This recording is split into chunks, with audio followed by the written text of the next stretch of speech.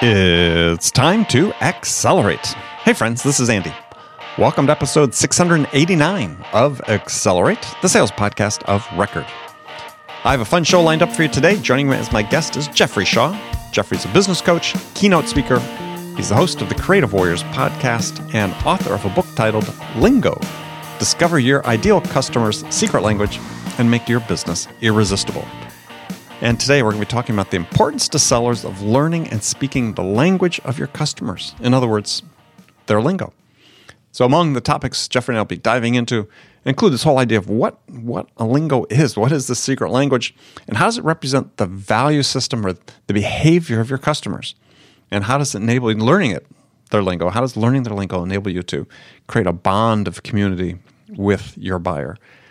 We'll also talk about why 99% of businesses are built backwards, meaning that they try to fit customers into the business instead of trying to understand the language of the buyers that they serve and building their business to align with that. And we'll also talk about this idea of sales as a metaphor for change. And Jeffrey has a great term we're going to get into. He talks about sales being about moving people from confusion to transformation. And I think that's a great description. So we'll get into that and much, much more. Now, before I talk with Jeffrey, I just want to spend a minute talking to you about the Sales House. I've been talking about this a lot recently in the podcast, and many of you have come and joined our community. We really appreciate that. The Sales House is, for those of you who haven't heard, is the all-in-one growth accelerator for B2B sellers. Now, I created the Sales House for one reason, and that's to help you learn how to close more deals, to make you look like a sales genius, to be the sales all-star for your team. So we all know the world of selling and buying is rapidly changing, and the Sales House will give you the confidence you need to take on any change and turn it into an opportunity to succeed by giving you the knowledge, the wisdom, and the advice you need to become the very best version of you. Now, we do this with multiple coaching and mentoring calls during the week where you get unlimited access to me. You get access to a growing library of micro-learning courses to help you learn and master the essential art and science of selling, as well as access to a roster of world-class experts that come into the Sales House and share their expertise in our weekly live workshops. And as well, you receive the ongoing support from people just like you, people in the trenches, people out selling every day, people who want to help you and who can be a true lifeline for you. All that in the Sales House community. So imagine what your life would be when you don't have to guess what to do next. So come invest a few minutes a day in the Sales House. Visit thesaleshouse.com/join. That is thesaleshouse.com/join. All right, here we go. Jeffrey Shaw, welcome to the show. Hey, Andy, I'm glad to be here with you. Pleasure to have you. So you're joining us from where today? From Miami, Florida. Miami, Florida. Yeah. In the summertime. Sunny and beautiful, and I got incredible ocean views, so no complaints. And you're a refugee from New York City. A refuge, that's a good way of putting it. Yeah, an escapee. Like a lot of people. I meet so many New Yorkers that did the same thing I did. I just came down. It was supposed to be a 3-month stint 3 years ago just to get away from the New York winters, and here I am. I'm still here.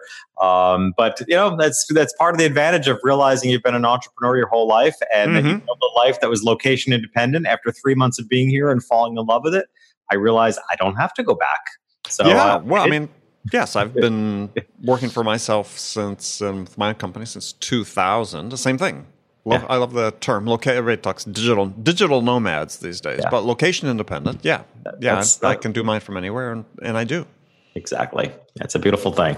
It is. It's funny. Friends joke, other people sort of in consulting and so on that travel a fair amount. They always give me a hard time because I travel in more interesting places than they do because not as dependent on work. But okay, well, let's jump into it. We're going to talk about your book, Lingo, Discover Your Ideal Customer's Secret Language and Make Your Business Irresistible. So what is a secret language? And I know the books are written from a marketing perspective, but there's really, to me, it was really fascinating about a sales perspective on this because we have largely a sales audience. So what is a secret language? Yeah, well, I'm glad you said that about sales because I've yet to do the audio version of the book, and I've been asked a lot. And part of the reason why I've held off on doing, I may wind up being a 1-year anniversary of the book before I actually do the audio, because once the book was out, then I did 60 podcast interviews in 3 months, and do about 10 a month. So I've done about 100 interviews at this point. And I find so much more in the content that I wrote that when I do an audiobook, I want to actually have it be an expanded version of it. And one of the things I'm most definitely going to include is the lingo of sales, right? Because really it's a book written, it tended to be a marketing and branding book. But what I've kind of unfolded is that the idea of lingo. So let's start with that. As you said, what is secret language? The terms secret language and lingo are sort of interchangeable for me, in that lingo by definition is, it's a jargon, right? You have a technology lingo, what have you. But I look at lingo almost as the secret language. In so many ways, the lingo, to speak someone's lingo is to speak to their essence, their value system, right? Which creates a bond of community. If you look at historically, lingos have made communities. Like communities, teenagers are a community, right? They have their own lingo. Sure. Their industries have a lingo. And really what lingo accomplishes is bonding people together as a community. And this to me is my strategy around marketing and branding for businesses, is that when you speak the lingo of your ideal customer and only their lingo, you form a community of where they feel like, wow, you're like a part of their clan, you're part of their community, to this essence that you get one another. So the secret language. Well, I mean, just to break that down though, is a little bit is before you form a community, you have to have a relationship between individuals. So really the secret language, the lingo, is how two people bond initially, right? I mean, and it sets the formation for more people to bond in a common lingo. But I mean, to me, one of the powers of what you were talking about was that even in a brand, we start with building a relationship with one customer. Yeah. Right. And that relationship that's a way that you demonstrate empathy for someone, you connect at a certain human level that might not be possible otherwise. Yeah. And you just said the key word is empathy. And it is really taking the time to understand with empathy the value system, the essence, the lifestyle, the behavior of your ideal customer so that you can learn to speak their lingo. The reason people have asked, like, why is this book relevant now and why is it important now? I came to realize that probably 99.9% of businesses are built backwards, right? Businesses are built on ideas. Innovation is built on ideas, and that's a good thing. The problem is from a marketing and success perspective is that people create a business based on an idea, and then they run around for years trying to fit customers into that business. Where the right way to build a business with empathy and understanding their lingo is to really take the time to understand the lingo of the people you want to serve and build a business aligned with that lingo. Now, my example, and I share in the book, and I won't go to the whole full story, but to summarize the story as I tell it in the book. So when I started out as a portrait photographer, I returned to my hometown, which is a small country town in upstate New York.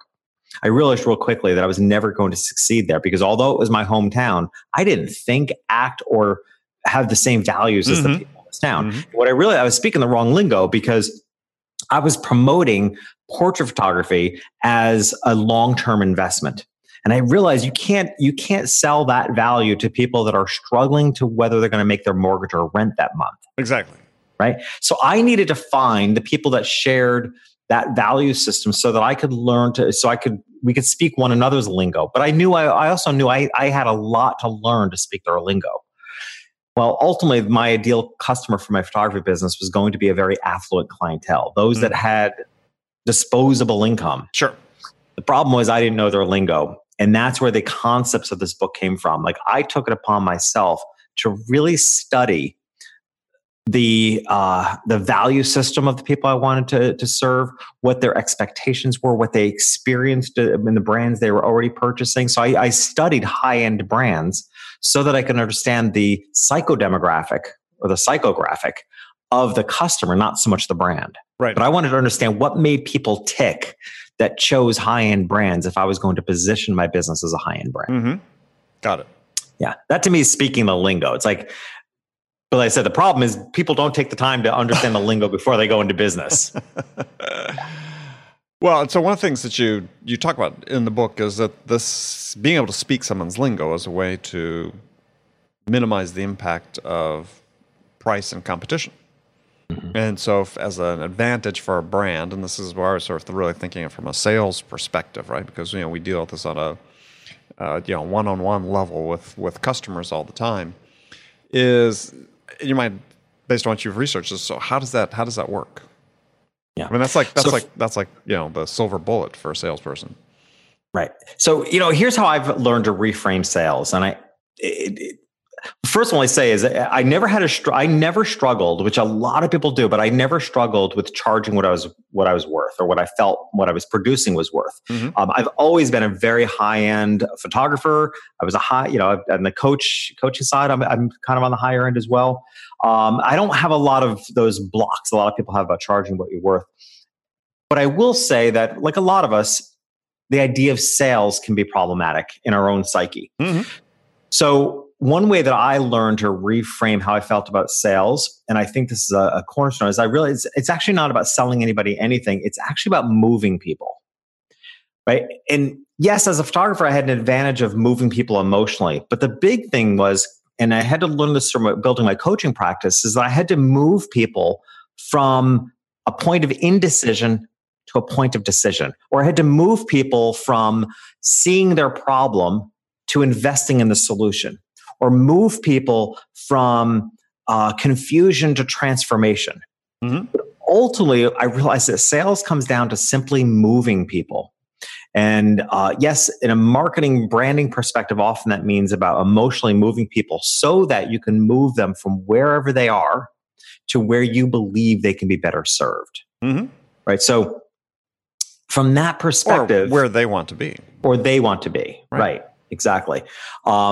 Although, I guess there's something to be said for that too, right? I mean, if you don't agree that's where they need to be, then I don't know that I could move somebody there or sell them. Yeah, well, they're not a prospect for you. Then they're not a fit, right? Exactly. So ultimately, it has to be, I think, we used to joke in my photography business all the time that I'd walk into the back room and, because we were in a very, very high service business, like a lot of sales are, but yet I would walk in the back room and I'd say they're going to get what I give them. Right. Mm. But there was some truth to that, because I didn't really listen. I talk about this in my book, Lingo, the difference between one's acknowledged need and their deeper need. Right. The way to really move people is to cater to what they don't know to ask for, but would serve them best.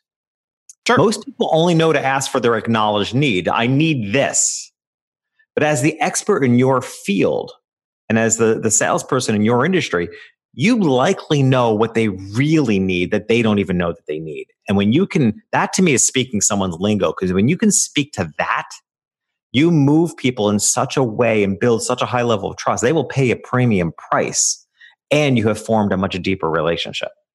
Yeah, I mean, that really boils down to this idea about having insights into what people's requirements might be that they're not aware of necessarily based on your experience about something they could achieve or accomplish that they weren't aware of.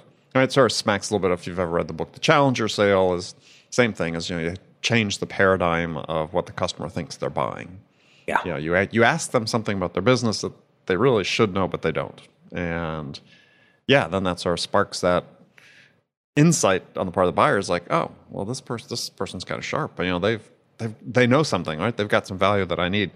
So you talk about how, though, the secret language, and this was interesting for me, is sort of replacing avatars and the marketing personas that exist. And interested, to hear a little bit about that from you, because, I think that the one thing that I see in sales, as I see as a problem, not everybody sees it as a problem, but I do, is that people become so wedded to this idea of the persona that, they'll send their marketing teams will arm their sales teams with really heavily scripted questions based on, hey, this person meets these criteria for our persona, and it never really gets that real connection going, right? Because they're selling to the persona, not to the person.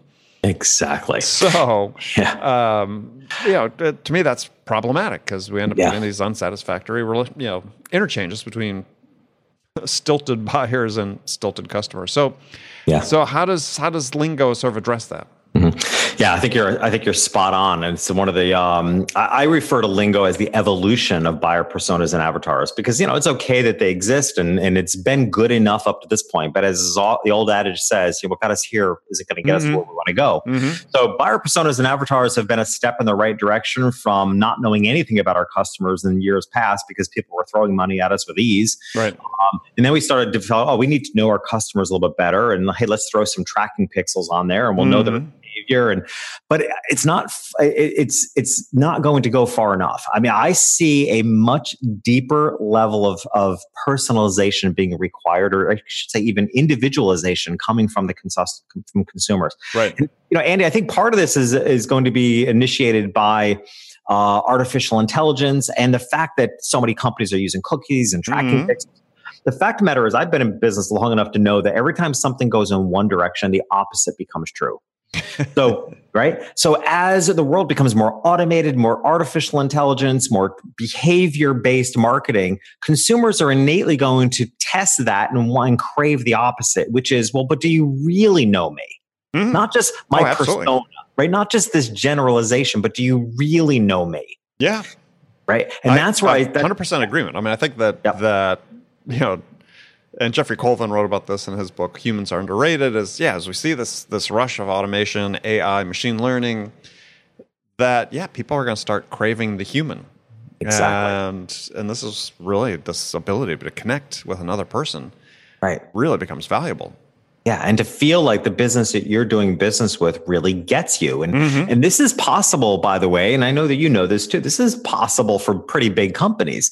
I think some bigger companies may struggle with how to bring that level of individualization and personalization to their businesses. But again, entrepreneurs, small businesses might be an advantage that can maybe pivot on this idea a little quicker, but big companies are going to figure it out as well. And it's also true. I mean, with really good brand messaging, you can bring a whole lot of voice and personality, even through your online marketing. That makes the company feel like. But again, it takes that initial research. The company has to have done the research for the consumer to feel like this business, even if it's an online presence, gets my values, gets my voice, gets my style. Yeah, I mean, to me, I think I see sort of stages we have to pass through, where right now we're dealing with the sort of fiction of personalization at scale, and that's going to pass through. I think before it gets even to the individualization, as you talk about, it has to go through this filter I call humanization, where people have to feel that they're actually talking to a person. That someone has taken the time to look at them individually, and then the net result of that could be the individualization. I think I like your thought process in a lot, because it was something I struggle with in writing lingo, was trying to, people are like, well, how can I possibly speak the secret language, the lingo of every one of my individual customers? I was like, well, but as in our language, there's languages and then there are accents, right? Or dialects even.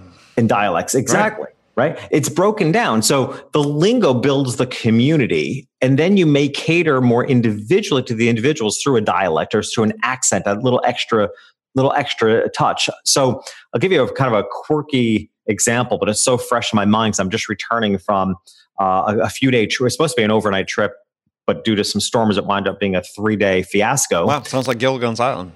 Yeah, exactly. It's sort of, I was beginning to feel that way with as many planes that I was stranded on. But I had a dog walker. I have 2 little dogs. I had hired a relatively new dog walker who was inundating me with, my dogs are walked 4 times a day, inundating me with photographs of their every little move that the dog made, which are all blowing up my phone because she's using WhatsApp, and those would download immediately to the phone. And I was pushing back and saying, I just need 1-2 pictures. That's enough. And then there were a lot of messages about the well-being of the dogs, what was going on with them. And, by the time I got home, I was so frustrated, and I expressed to her, it's like, look, I appreciate what you're trying to do here. I said, but, I'm away because I'm busy and I'm working and I want to concentrate on my work. I said, this was way too much information. And she addressed the problem by saying, well, I take my work so seriously. I was trying to offer exceptional service. And that was the key. And the business coach in me never shuts off. So I was like, well, look, if I can offer you some advice, it's like you offered me the service that you believe is exceptional, but wasn't for me. Right. So you need to kind of fine tune what exceptional, because exceptional service is that I have such trust in you that if I don't hear from you, all is good. Mm-hmm. Right. And that's the mistake a lot of businesses make, I think, is that they develop based on avatars and buyer personas, what they believe is going to be of exceptional service or sales to the customer.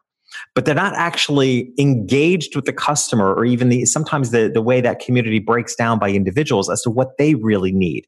So, hey, I'm sure this dog walker works with some other busy people who actually like that level of engagement. Mm-hmm. Right.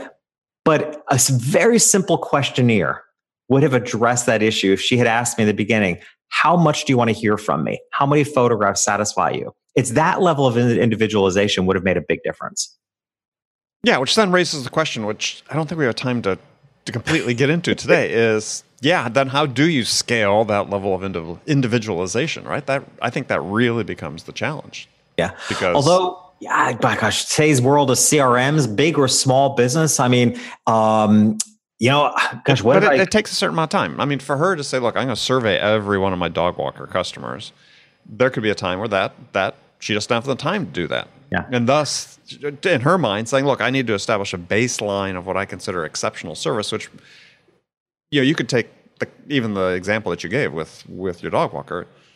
I would say probably 80% of her clients would probably go over the top about that, right? Wow, she's going above and beyond.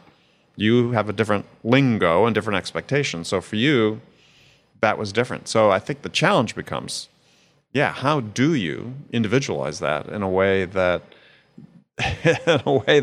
enables you to do the rest of your work, right? I mean, that is scalable. Mm-hmm. I don't think it's as hard. And again, I think big companies, small companies can take on this challenge. I'll peel back the curtain here a little bit. You and I have come together on this podcast through a company that mm-hmm. sets up podcast interviews. Mm-hmm. Okay.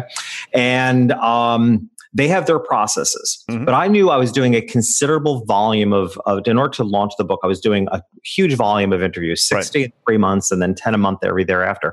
As much as I'd love to listen to every show that I'm going to be on, but I knew a volume, it just purely wasn't going to be possible. I'm also running my own podcast and my business. So I created for them a lingo briefing sheet. So I created for them questions that I want them to either ask the host or just by doing their own research, things that I want them to tell me so I get a feel of the lingo of your show before I come on. So I asked them questions like, I think the most important question to me is, how would I dress for that show? If I were visiting that show in person, how would I dress? Right, because if they tell me it's a jacket and tie type of show, I have a sense of my presence. Mm-hmm. If they tell me it's like a t-shirt and jeans show, then that gives me a sense of how I need to show up. I ask them on a scale of 1 to 5, how clean is the language, how profane is the language, right? Because some shows, hey, you mm-hmm. can drop F-bombs, and that's part of their character. That's mm-hmm. the lingo of the show. I'm capable of it. But I want to know the lingo. I'm not going to do it inappropriately because it's not about it being my brand on that show. I want to stay in the lingo of the show. Right. I ask things like, how much does the host and the guest talk over one another? So I just, with a simple form, provided them a briefing sheet that they're able to fill out. And I can look at this sheet and show up on your show and the hundreds of shows I've been on and get a strong sense of how I need to show up to speak the lingo of that show. So I think every business can do this with just some inquiry, even as a larger business, lead magnets and things like that. You can tell a lot by somebody. If you give people a choice of 2-3 lead magnets, you can tell a lot about somebody by what they choose. Mm-hmm. Right. So that could become a way of developing. Well, this is the lingo. Time efficiency is the lingo of this customer because they chose this. Right. So I think with some automation, I think we can go much deeper in realizing people's essence than we realize. Yeah. My point was that it still takes time and takes systems. Yeah. And it takes systems. Yes. But if you're a sales professional and you're dealing with, 100 accounts, let's say, it's going to take systems. It's going to take technology. It may still, I think we see is there's going to be this tendency to default to, like I said, sort of the mass personalization, which I think we all acknowledge just isn't working, right? Yeah. But to your point, I mean, you know sales, and one thing you know is that it all comes down to conversion, right? If you start seeing a higher conversion rate because of that added level of individualization, that will inspire you to do more of it. Sure. Right? If you find success through knowing more about people, those small details about them, if you can find out more about them and you deliver on that, and that increases your conversion rate in sales, it becomes a no-brainer. You know what path you're going to follow. Well, absolutely. I mean, it's not that it's impossible, right? Because Harvey Mackay, if you've read any of Harvey's books, Swimming with Sharks, he talks about in that book, and had put this use in his business years and years ago. And they still use this. They try to ask or get answers to 66 different questions about their customers. Which is a level of depth that most people think is unimaginable. But when you think about it, when you have that data, and I implemented this in my own selling after I'd read the book, I wasn't going 66 deep, but I was going deeper. Yeah, when you have that amount of information about one particular client, then your conversion rate's going to go up fairly substantially. Yeah. I mean, it's one of the things I do with my coaching clients. I do a practice I call a brand blend. So I help them identify kind of their own brand essence by identifying two well-known brands that if you were to mash them together as a whole, it would represent the essence of your business. Mm-hmm. And the reason that's really useful is that particularly it's really useful for a company with various teams, various employees, because you can actually create a terminology that mashes those brands together in a way that the whole team knows what it means, right? It creates a unity in the team that I think is really important. So that you're almost creating your own internal lingo. So it gets everybody on the same page to understand, that's the lingo of our customer. The lingo of our customer is, if you were to imagine, I don't know, one of my coaching clients uses a lingo called Prapple, which is Apple and Prada smashed together because they're an innovative company, but high end. Mm-hmm. So, internally they talk about Prapple as if it's a real thing, like it's a word, but it gives everybody in the team an essence of who their ideal customer is, what their ideal customer is looking for. And I think you find it very grounding in a company. Yeah, very interesting. I have to think about that. That's see how that applies to my own business. Yeah. The reason I think it's easier if you use identifiable brands is because as new people come on, they're brands they already know. If you mash together brands that are already intuitively people know something about, it's easier for people joining the team to kind of embody that. All right. So last question is, and I think we sort of touched on it a little bit, but I just want to see if that's the case, is that you talk about how, lingos make sort of the 80-20 rule, the Pareto principle, obsolete. So tell us what you meant by that. Yeah, I know. But this tends to ruffle some feathers too, because I get it. I get the 80-20 rule. I'm not going to argue the factual truth of it, because there's a actual truth of it. But I think as a philosophy, it's a dangerous philosophy for businesses. And I don't know that it needs to be the case. So, as you know, the 80-20 rule, the Pareto principle is 80% of your income comes from 20% of your customers. Well, particularly for smaller businesses, what that's really saying is that 8 of 10 customers are a waste of time. And what I found is that when you can speak the lingo of your ideal customer, you can build a business where all your customers are your most profitable customers. Mm-hmm. So you have, maybe it's a 95-5 ratio, maybe it's 90-10. But I think it's the amount of time that small businesses, medium-sized, even larger businesses, the amount of time that businesses waste catering to the customers that aren't the most profitable. A lot of times the gateway to that problem is their brand messaging. Right? They're actually calling forward too broad of an audience. Mm-hmm. In the book, one of the foundational stories in lingo I talk about is my experience at Bergdorf Goodman. And one of my favorite things to do when I'm speaking on stage is to ask how many people in the audience know Bergdorf Goodman. Mm-hmm. Very small percentage of people, if anyone, knows what Bergdorf Goodman is. Well, they probably heard about it in a movie. Maybe, but I mean, I'm always amazed at the blank stares I get. Now, Bergdorf Goodman it's an 8-story department store on 5th Avenue at 59th Street in New York City. It couldn't have a more prominent location. I've done videos of, tens of thousands of people that pass by and have no idea it's there. Yeah. And the point is it's not for everybody. Right. And nor is any business for everybody. So the idea of speaking the lingo, the secret language of your ideal customer is so that you're creating a business that has a higher percentage rate of your ideal, most profitable customers. So you're busting out of the 80-20 rule and building a business, which I think is pretty critical today because there's so much noise in the market that look at the expenditure of time and money it takes to acquire a customer, right? You don't want 8 out of 10 of them to be a waste of your time. We need every customer to stand out and be our most profitable ones. Yeah, interesting. Just thinking about the Pareto principle too, and we think about more and more businesses are switching to subscription models. Does it really apply in that case anyway? Sort of a separate subject, but if you're if you're HBO, I think probably the Pareto principle probably doesn't apply when you look about individual subscribers. Maybe it doesn't if they look at their customers as cable companies, but they've got. But there's not a huge amount of time invested in that type of. And if it's a subscription-based business model, there's not a lot of time invested that you have to protect the time wasted as much. But increasingly there is. I mean, software now is completely a subscription business, right? It used to be big dollar amounts. You go sell the license to a company. Now those companies buy by the seat. And that's completely transformed. Now you still have probably the same distribution if you're selling to large and small companies. But, if you're only selling to large companies, you think, okay, does it really apply the same way? I don't know. Topic for another day.